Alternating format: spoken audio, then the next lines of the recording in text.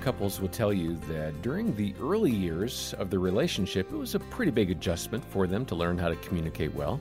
Certainly that was the case for my wife and me. We had some really interesting moments early on. It's very common for your family of origin to influence the way you handle or don't handle conflict. That was a factor for us, and you find out what might be no big deal to you is really a big deal to her or him. Well, I'm John Fuller, joined by Dr. Greg Smalley and his wife, Erin. They lead our Focus Marriage team. And Greg, go ahead and here's a softball for you, okay? What was a contrast early on in your relationship with Erin in terms of, conflict? Yeah, I don't even know how to answer that because there wasn't. We really handled that perfectly and everything went smoothly. All right, well, thank you for listening, yes.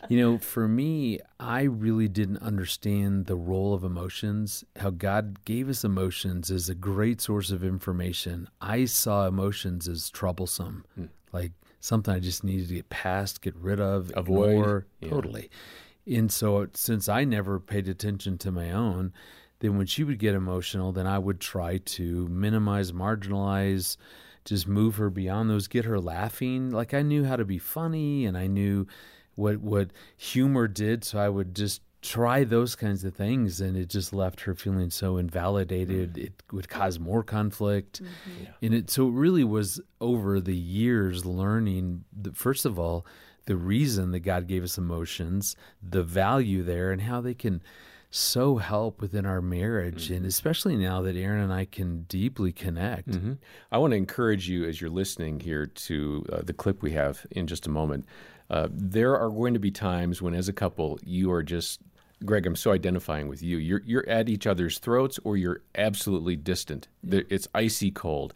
There were moments when we were trying to process conflict. We're laying in bed. I'm looking up at the ceiling thinking, this is never going to end. Right. It's a deep, dark morass. It's a hole that's the spiritual that goes on. It is. Yeah, it is. The hopelessness. It is. So let's lean in now and listen to Danielle and Howard Taylor, who are passionate about helping married couples talk through communication and conflict. And they're going to share with Focus President and broadcast host Jim Daly about some of the communication gaps they experienced. Let me ask you about that idea of identifying your communication style, because that's another thing that you emphasize. Howard, we'll pick on you first. Sure. But what was your style, communication style going into marriage with all of, your youth, your experience as a child, obviously? And then how did Danielle confront you about that? Yeah, I was, so I always joke that I came from a great line of domestic debaters. Just in the house, at a football, Everything's an Super Bowl, argument. everything is an argument or a point or getting something across or ultimately a debate. And, what I found for that is I brought that same habitual communication style into marriage. We could just be talking about groceries, or we could be talking about something that should have been fun, but I found a great point or debate in it. Right. And it began to separate our communication. And so as I'm debating Danielle one day, she began to say, I don't really want to argue about that. Like, this isn't an argument.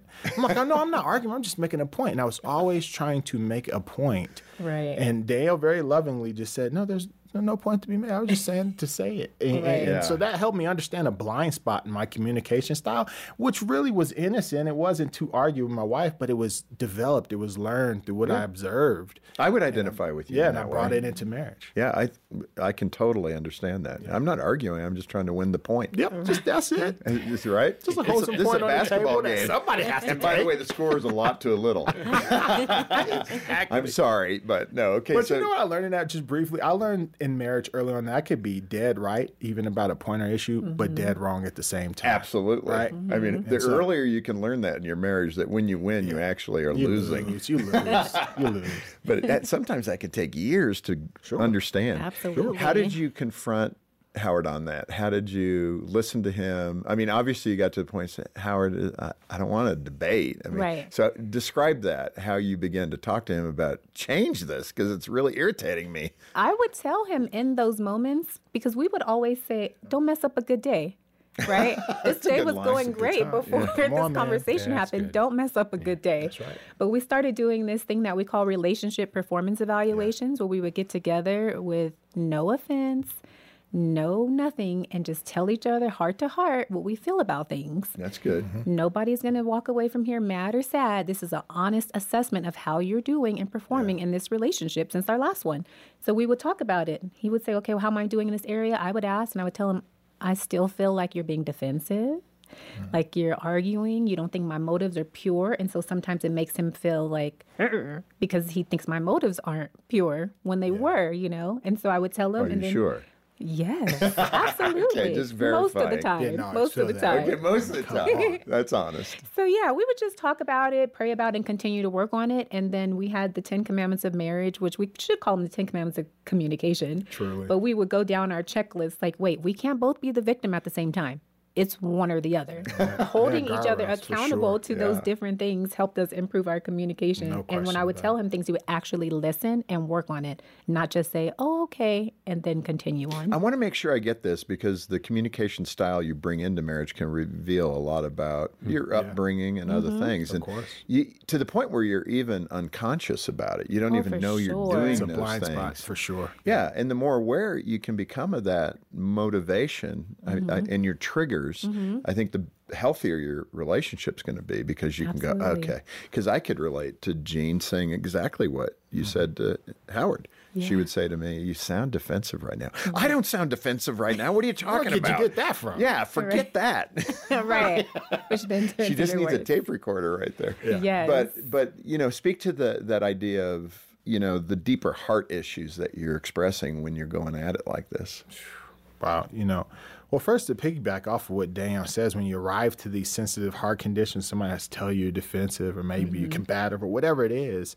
For us, we encourage couples, and it's very important to know that you always lead with sugar, right? So if you're going to, iron sharpens iron, but if you're going to breach these conversations and set aside time to help grow and sharpen your spouse, the best way to establish rapport with the individual, and it needs to be earned even with your spouse, is to let them know that you see the things that they do great. Right. And so Dan was great when we really helped cure my heart with communication of highlighting my strengths. And then she added after sugar a little salt. And then if you're a couple even today, finish with sugar. People would begin to look forward to your pruning. That's really good. And I like that sugar, salt, sugar. Sugar, salt, sugar. I'm going to use that tonight. Yeah, be a little sweeter, not salty. All right. Okay, Aaron, I'll go all counselor-ish on you here. I was hearing Howard and Danielle thinking, okay, establish rapport before you try to repair. So you want to lead with something good. I think that's the point, right? Yes. And I love the thought of that, because what you're doing is influencing the interaction positively, because you're starting with a positive. It was one of the very first communication things that I learned early on in life is to use the sandwich method, positive, negative, positive. So your positives are sandwiching the confrontation. And so it leads it in softly and it ends it out softly. And now that you're gluten-free, it's more like lettuce, patty, lettuce. Turkey, lettuce. But it's utilizing what we have control of, and that's the influence, the impact that we have. There's many other things to think about, like Dr. John Gottman talks about 5 positives to 1 negative. So influencing the relationship with 5 positives over 1 negative. Your body language and your tone and all of that. But, it's important that if we are only correcting or criticizing or bringing up things that need to change, that you think about how that would feel. So what about if we threw in there? Oh, I know how that would feel. No, you don't. I don't even have to think about it. I live that reality. You do not do that.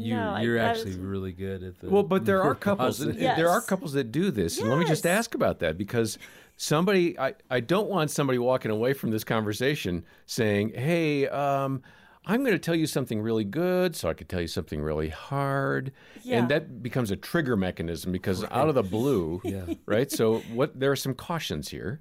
So you're saying, like, then you get conditioned. Like, if she tells me something positive, well, wait then a for the negative's other shoe coming. to drop. Yes. Yeah. And it's just being intentional about the overall environment. Like, there are good things about Greg, and am I seeing that? Because what happens For is example, for example, he literally, I've been reflecting as of late on, I'm totally biting on your lead, reflecting as of late how much he does around the house. It blows my mind how much he does around the house in this season. You know, if I can compare it to early on in our marriage, I was the one doing so much around the house.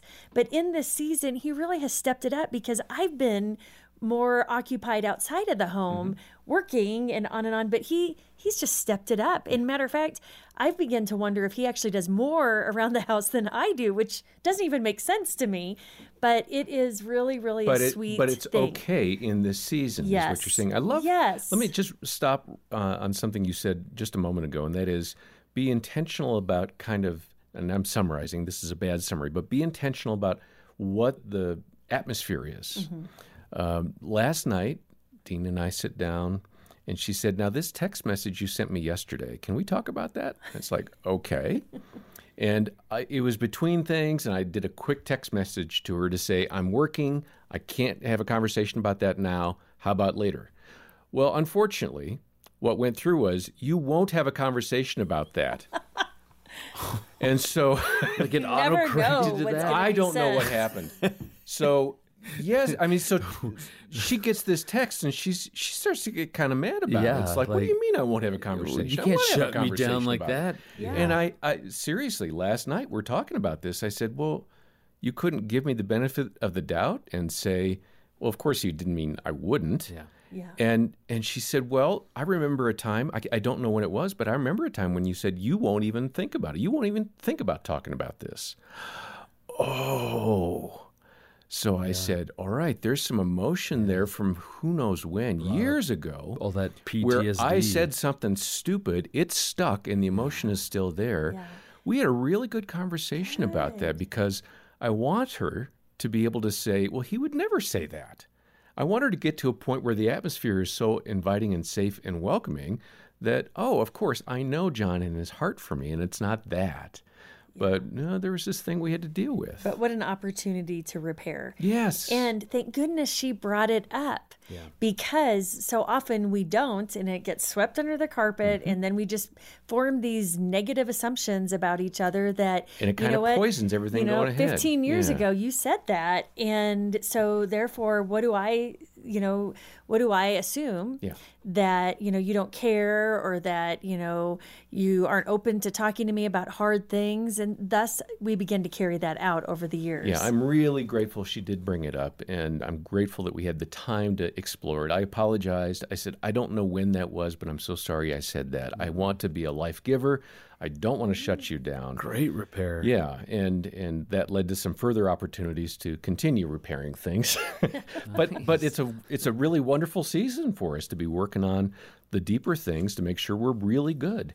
Because we are going to, hearkening back to the last episode, we are having a long-term relationship here. It's going to go the distance. So there is a terrific resource. You heard Howard and Danielle in the clip with Jim Daly, and they have a terrific book. It's called The Fundamentals of Marriage. It's really a workbook for couples to go through. Check it out online. We've got the link in the show notes. We'll send it to you for a donation of any amount to the work of Focus on the Family. Support us as we support marriages around the world. A one-time gift, or if you can, a monthly donation really sustains the ministry, and we'll say thank you for your donation of any amount by sending that book to you. Also, our video team recorded a short video with Howard and Danielle called How Important is Loyalty in Marriage? It's free to watch, and that link is in the show notes as well. We'll hear more from Howard and Danielle Taylor next time. For now, on behalf of the Smalleys and the entire team, I'm John Fuller, and thanks for listening to the Focus on the Family Marriage Podcast.